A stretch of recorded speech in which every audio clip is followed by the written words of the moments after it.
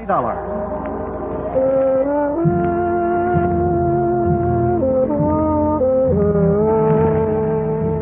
The next half hour has its baggage packed to take a trip with America's fabulous freelance insurance investigator, Johnny Dollar. At insurance investigation, he's just an expert. At making out his expense account, he's an absolute genius.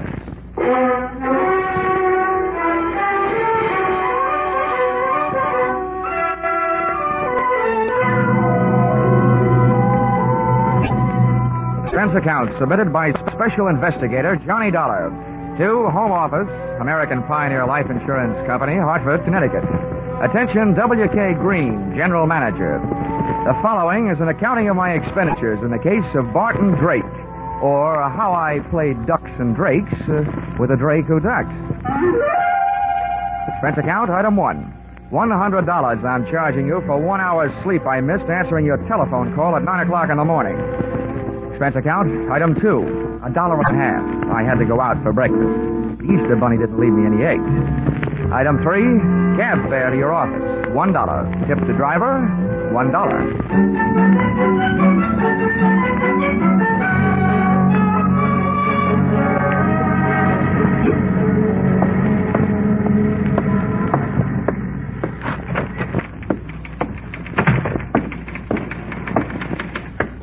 Good morning, Johnny. Why don't we make that good night sometime soon? Shall we, Chickie? Well, I've had to type up some of your expense accounts. I think maybe an evening with you might be fun.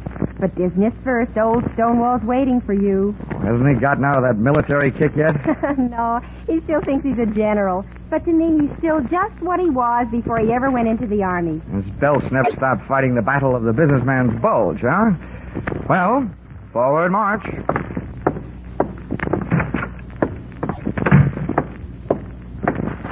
Good morning, Mr. Green, sir. Mr. Dollar reporting as ordered, sir. Eddie. Oh, yeah. What's this looting and heel-clicking about? Oh, I thought you might be homesick for some military courtesy. Yeah, I'd be surprised to get any kind of courtesy from you. But we're not paying you to be polite. Sit down. Here. I got a job for you. Here. I had a copy made of the file in that case. You can take it with you. Thanks. Barton Drake, huh? Oh, yeah, I remember him. Let's see. Life insurance, $30,000. Beneficiary, Mrs. Barton Drake. Well, what is it? Is he dead or just dying? Neither, we hope. Well, if you'll pardon a little before-noon philosophy, just by living, a man is slowly dying of old age. We have a statistical department to worry about that, Dollar. Your job is to find this man, Barton Drake. Okay. What's the story? As far as the company is concerned, the story started one night just short of 7 years ago. Oh, that would make it 1942. Yes, the same year I was called upon to fight for my country. Yeah. In the insurance division, Pentagon Building, Washington, D.C. Huh? But don't get me wrong. Those who served can be just as proud of what they did as those who fought. As you were saying. I merely used the word fight as a general term. Yes, General. Barton Drake, one night about 7 years ago? Yes. When we issued the life policy on Drake, he listed his occupation as that of hardware store proprietor. Hardware? As I recall it, he specialized in unregistered pistols, handcuff keys, and hacksaws. And if I'm not wrong, at the time he disappeared, he was under suspicion of grand larceny and wanted for assault with intent to kill a police officer. Yeah, that's right. At the time, he was suspected of a number of large robberies. Now, refresh me on that cop shooting. How'd that happen? You remember.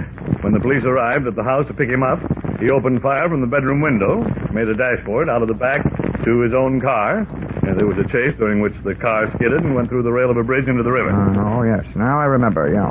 They never did recover the body or the loot. All they got back was a wet Buick.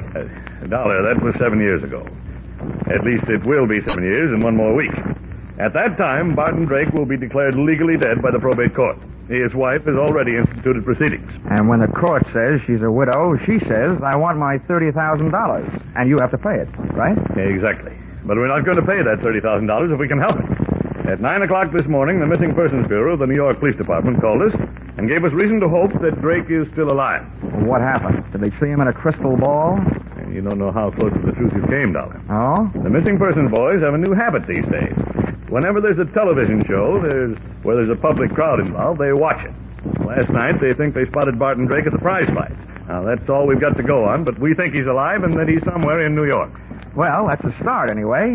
I know where to find New York.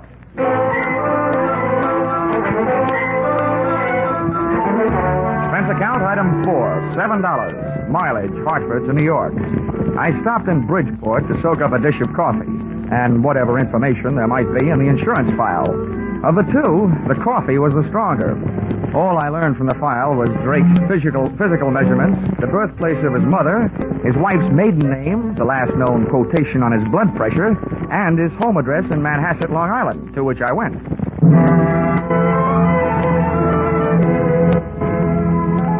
The house had a $40,000 look about it, and its grounds were being manicured by a gardener who had a $12 a day look about him.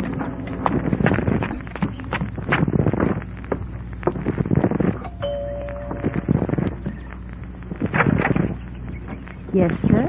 I'd like to see Mrs. Drake. Here's my card. Yes, sir. Step in, please. Thank you.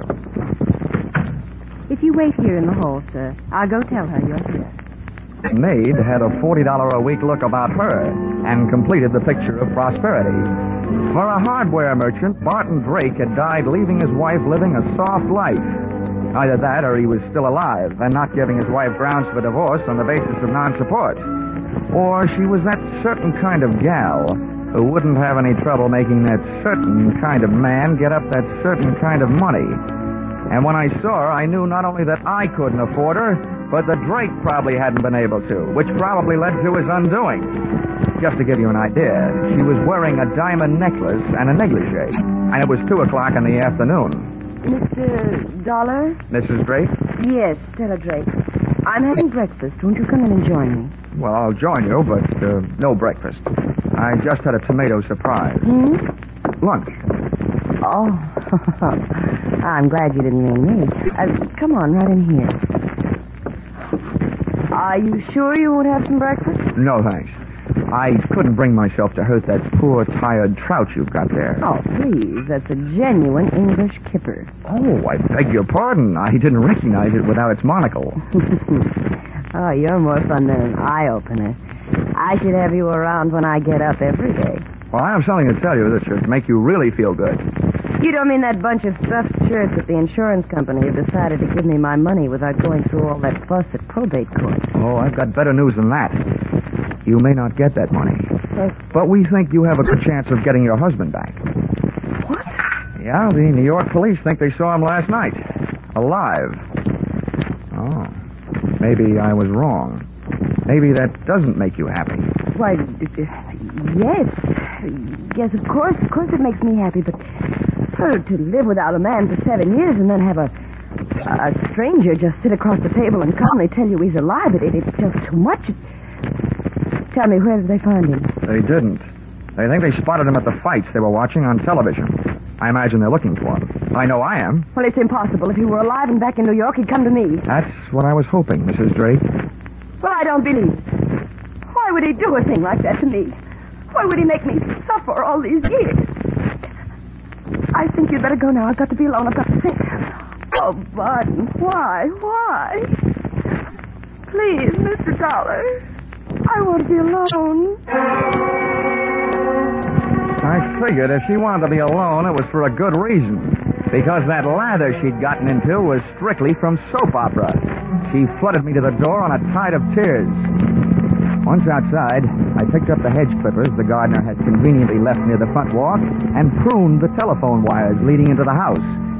Then I took a plant on the place from the other side of the street. I figured Mrs. Drake would want to share her troubles with somebody, and with the phone wires cut, she'd have to leave the house to do it, giving me a chance to follow her. And that's the way it worked out. She led me someplace, all the way into New York City, but not to Barton Drake. That would have been too easy. Once in Manhattan, she headed for a drugstore and a telephone booth.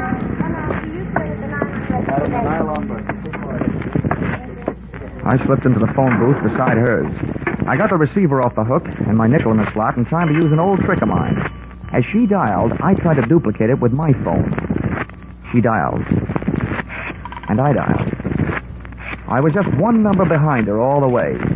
When she was through dialing, I held off dialing the last number on my phone until she got an answer.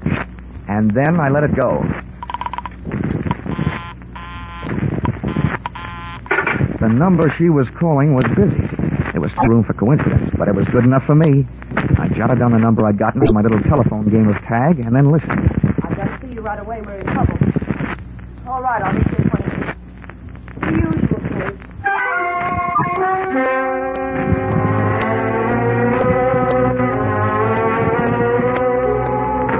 The usual place turned out to be the usual place to meet trains, Grand Central Station. But no train ever pulled into where Mrs. Drake went. As a matter of fact, no man ever did. Unless he was a plumber, maybe. That's right, where the ladies go to powder their noses and things.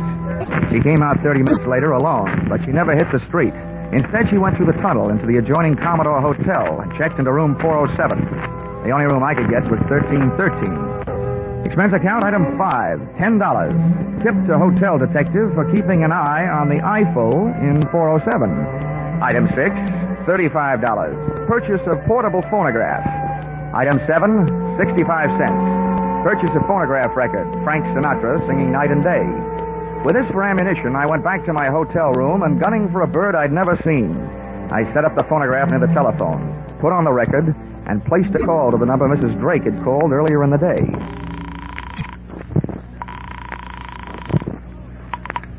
Hello. Hello there. 7 p.m. again, and this is your favorite disc jockey, Happy Jack the Money Man. Yes, your favorite disc jockey, your spinner with the winners. Tell me, are you listening to our show? My radio is not on. Goodbye. Oh, hold the phone, madam. A little thing like that doesn't make any difference to Happy Jack. Here's all you have to do to win a house full of prizes. You just listen closely over the phone and identify today's puzzle platter, and you'll win all these wonderful prizes. A genuine Sunbeam Mixmaster that makes those fresh little eggs just happy to get beat up. Yes, and you'll clean up with the next prize. Make a real clean sweep with a Hoover vacuum cleaner with all attachments and no strings attached. And to send you tripping happily through life, you'll also receive a handsome set of easy-to-lug luggage, a pair of Gladiator bags. Are you interested? Why, of course I am. All right, then. Here's the tune.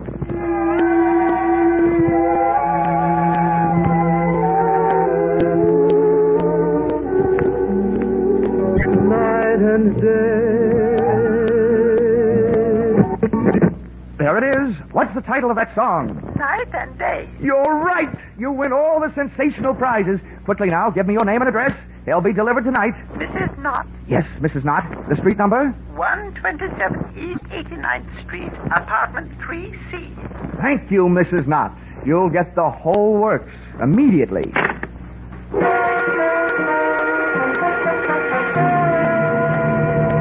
Expense account, items 8, 9, and 10. $39.50 purchase of Mixmaster, $79.50 purchase of vacuum cleaner, and $89.50 purchase of luggage. You may resent this expenditure, but there's one thing you must remember. Nobody can resist trading their name and address for something for nothing.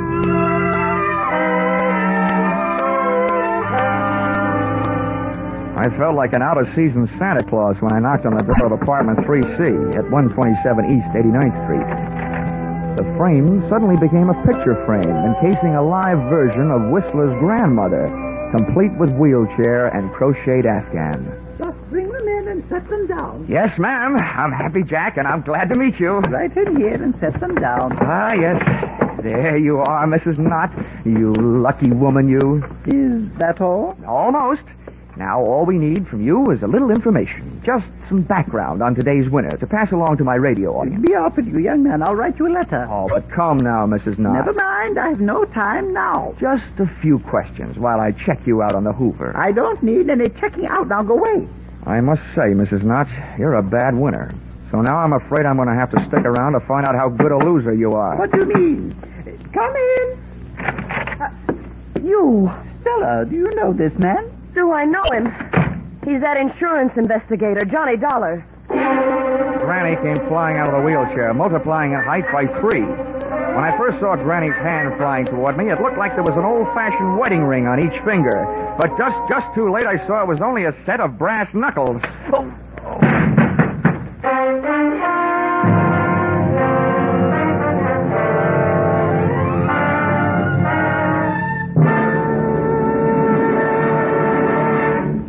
In just a moment, we'll return to the second act of yours truly, Johnny Dollar. CBS cordially invites you to hear the adventures of Philip Marlowe and the stories of modern crimes and their solutions as unfolded on Gangbusters, when they come to you every Saturday night on most of these same CBS stations. Tomorrow night, Philip Marlowe will investigate the mystery behind the cloak of Kamehameha, and Gangbusters will deal with the case of the callous killer. Now back to yours truly, Johnny Dollar.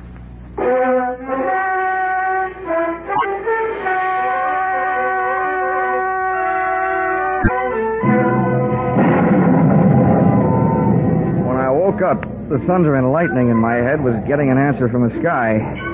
And I started getting some answers, too. You, James, give me a page. Granny's voice had changed to the bass register, and its owner was smoking a big cigar. I stayed on the floor and quiet. I didn't want those brass knuckles crooning me another lullaby. I'm awful close to fouling up the whole deal. I told you I didn't want you to try to collect on that insurance. Why'd you do it? It's $30,000, that's why. To hear you talk, you'd think you were going hungry. What do you think I am, some empty milk bottle you can run down to the corner and get your nickel back on? What were you trying to do anyway, sell me out? Sell you out? You know what started this trouble. You had to go to the fights last night. Oh, a big man. Dumb cops, you call them. Don't worry about me. They haven't found me. I'll take care of myself. But not with you lousing me up, getting mixed up with dirty dealers like this guy Dollar. Oh, you're so smart. Why did you let him in here? Shut up. He wanted to give me something for free, that's why. Well, I've got something for him. A free boat ride. Wheel that chair over here. We'll take him out in that.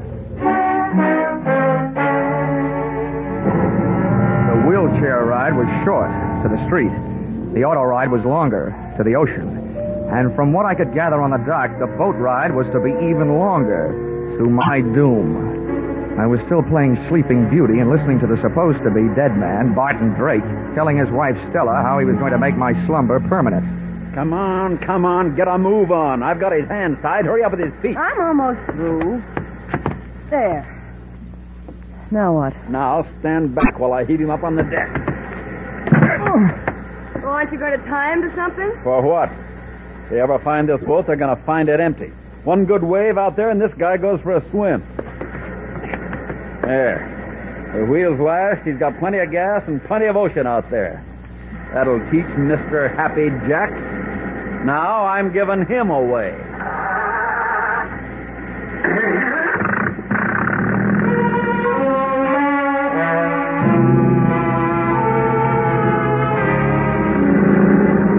Taking that salt shower bath with my clothes on wasn't the big chill in my life.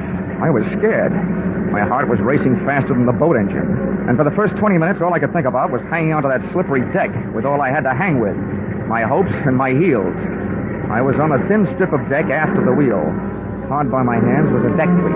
With that for a starting point, I went to work, trying to out-navigate that rope, with which Barton Drake had lashed the wheel. I worked my tied wrists over the cleat and dropped my legs down over the side into the icy racing water. I had rigged myself into a human jury rudder to swing the boat off its course. I didn't know where it would take me, but I didn't care so long as it wasn't out to the open sea.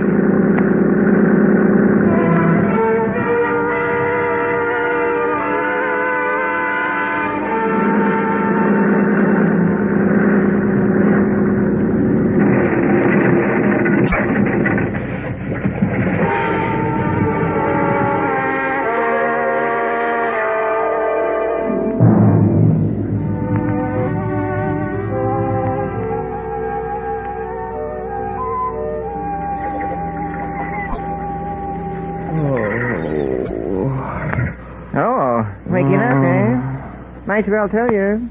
Your boat sunk and you ruined the dock last night doing it. You have to pay for it. Oh. My name's Fred Kindly. I pulled you off the beach. I'm expecting to be paid for that, too. Will it cost me to find out where I am? It ain't worth nothing. Talk ain't. You're on Slate Island. Ain't worth much neither. All slate.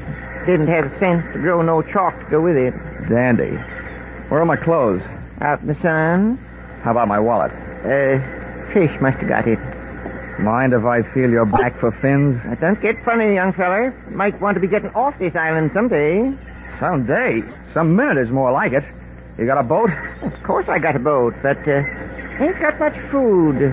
Maybe if I could afford to buy some of supply canned goods when I got to the mainland, well... Well, how much would it cost? Much as $100, maybe? Okay, it's a deal. Let's go. Hold on now. Only said maybe. Come think of it, might cost $200. Oh, okay, you swindler. 200 then. Oh, swindler am I? I say a fellow might as well have the game as his name. Makes the price $500 worth of grade A canned goods. And if you don't want to pay it, you can get out from the shack and wait for the mailboat. Maybe I will. When does it get here? Week from Tuesday. Okay. He'll get you $500 worth of canned goods. When can we start? I'll give you your clothes soon as you put it in writing and sign your name. Where's the paper? Right here. Keep it handy. Just fill in the amount here. $500 worth. It's a regular contract for shipwreck. Okay. Give it here. 500. And where do I sign? Right there at the bottom. There you are. All signed. That's a peculiar name. Ali Khan. I'd had more than my share of wind the night before, so I decided to throw caution to it. I went to the building at 127 East 89th Street and up to apartment 3C. First I knocked with my knuckles and got no answers, so then I knocked with my feet. Well, what do you know? The lock broke. There was nobody home, and Barton Drake must have been out calling himself Granny at the moment because the wheelchair part of his disguise was also among the missing. The closet was empty, and the brand new Gladiator bags I had delivered the previous evening were nowhere to be found. Well, nobody could say I hadn't made it easy for Drake to make a getaway with my little giveaway. I'd even supplied the luggage. But all the traffic wasn't going. Some of it was coming. Oh, well, Stella, there's one bad thing about kicking your way into places. You can't lock the door behind you. Well, now that you're in, you better come all the way in. What are you doing here? You should be asking me what I'm doing alive. The only answer I've got for that is I don't murder easily. Where's Barton? Ah, that was the next question I was going to ask you. Now that one's gone, I've got a couple more I'd like to ask you. And don't argue. I don't know anything. Well, then let me tell you something. If you're not guilty of anything else, you are guilty of attempted insurance fraud. That's in my department. The tougher you make it on me, the tougher I'm going to make it on you. Now, about those questions. How long has your husband been back here in New York? He never left here. Oh, the night his car crashed through the bridge, he just grabbed himself a hideaway in New York and stayed put, huh? How long has he been using that old lady disguise? All the time. Okay. Well, now my last question. That bag in your hand, where were you going? Okay, let's find out. Give me that bag. Uh-huh. What's this? Well, it's either a bathing suit or a two-piece handkerchief. And that blouse there, that doesn't look like it's for dinner wear in an igloo. You were headed south. So we were headed south. What about it? We, huh? If you ask me, and I doubt that you will, so I'll tell you anyway, your hopes just headed south. Lady, you've been double-crossed. Your husband took off without you. I don't believe it. If he left here, he had a good reason. That's your guess, but we're not playing your hunches. We're playing mine from here on in. Just where did he say you were going? I don't remember. Maybe it'll help if first you remember what I told you about insurance fraud. It's good for 10 to 20 years. Now do you remember? He bought tickets on the Orange Blossom Special for Florida. It leaves Penn Station in an hour and a half. Oh, you've got that a little backwards. The Orange Blossom Special pulls out in half an hour. Huh? That doesn't even give me enough time to get down there. Get out of my way. Sit down.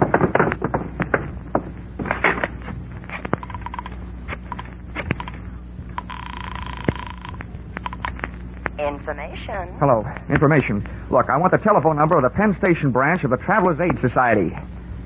This was once when I didn't want the society to aid the traveler. I told them that Barton Drake was my invalid aunt and as nutty as a fruitcake. With Stella's help, I described his costume from the daisies on his hat to the buttons on his shoes. I tagged it off with a warning that when my aunt left the house, she thought she was a honeybee and was on her way to throw herself in front of the Orange Blossom Special, wheelchair and all. The guy on the other end of the line took off to round up the railway police, and I took off to round up a taxi.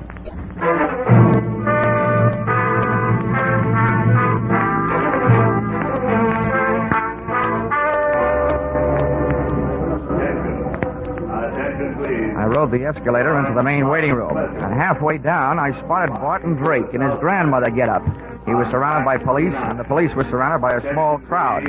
I walked over. The Orange Blossom Special. I don't know what kind of a practical joke this is, young man, but it's not funny. You made me miss my train, and I don't even have a nephew. No, Mother, don't be upsetting yourself. Don't you now, me, young man. Just get me on a train. Any train headed south will do. Drake was getting ready for trouble. If the cops couldn't see it, I could. His hand was under his Afghan, and I knew the least it could be holding was a fistful of brass knuckles, but probably more. He was getting ready to make a run for it. I wasn't taking any chances. I edged my way through the crowd, up behind the wheelchair, spun it around, and hit what looked like somebody's grandmother a beautiful shot in the whiskers. He hit the old lady. I got him. Now, wait a minute, officer. You don't understand. Don't understand, don't I? Hit an old lady, will you? He's not an old lady. Trouble you want, you scoundrel. Here, maybe this'll quiet you down, will you?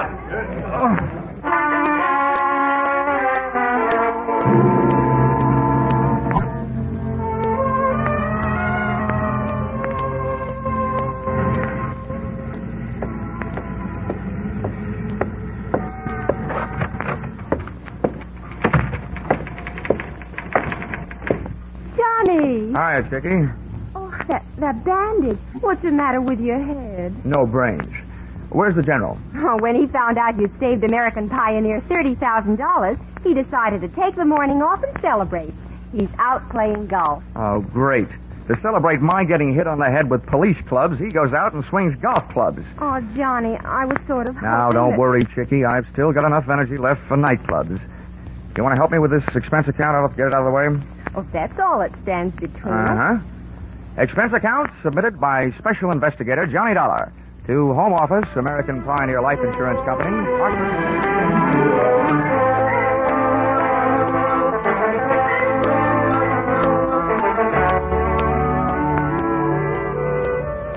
First, the police held me and let Granny Drake go to the hospital, where they learned the truth. Then they let me go to the hospital and transferred Barton Drake to the pokey, where he was soon joined by his lady-in-waiting, Mrs. Drake. Expense account item 11. Something I almost forgot. $500. Canned goods. For the man who got me off the rocks on Slate Island, Mr. Fred Kindly. Even if he did rob me, I didn't feel like robbing him. The only thing I did do was remove all the labels from the $500 worth of canned goods. I'm sure that this will see to it that Mr. Kindly had some very unbalanced meals, because I happen to know that there's no difference in the sound of canned tomatoes and canned peaches when you shake the can. Expense account total, $1,482.63. Yours, truly, Johnny Dollar.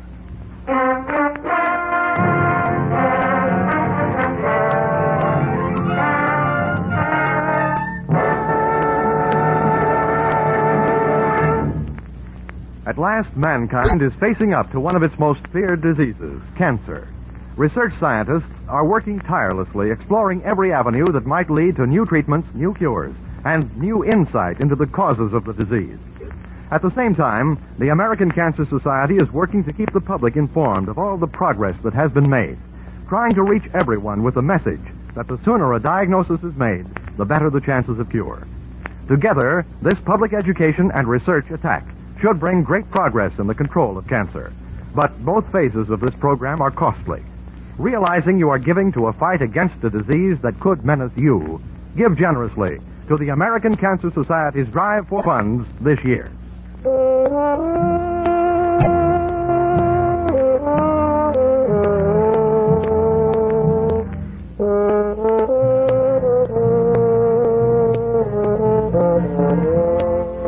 Yours truly, Johnny Dollar, stars Charles Russell as Johnny. Our music is composed and conducted by Leith Stevens. Yours truly, Johnny Dollar, is written by Paul Dudley and Gil Dowd and is produced and directed by Richard Sandville for CBS, where 99 million people gather every week, the Columbia Broadcasting System.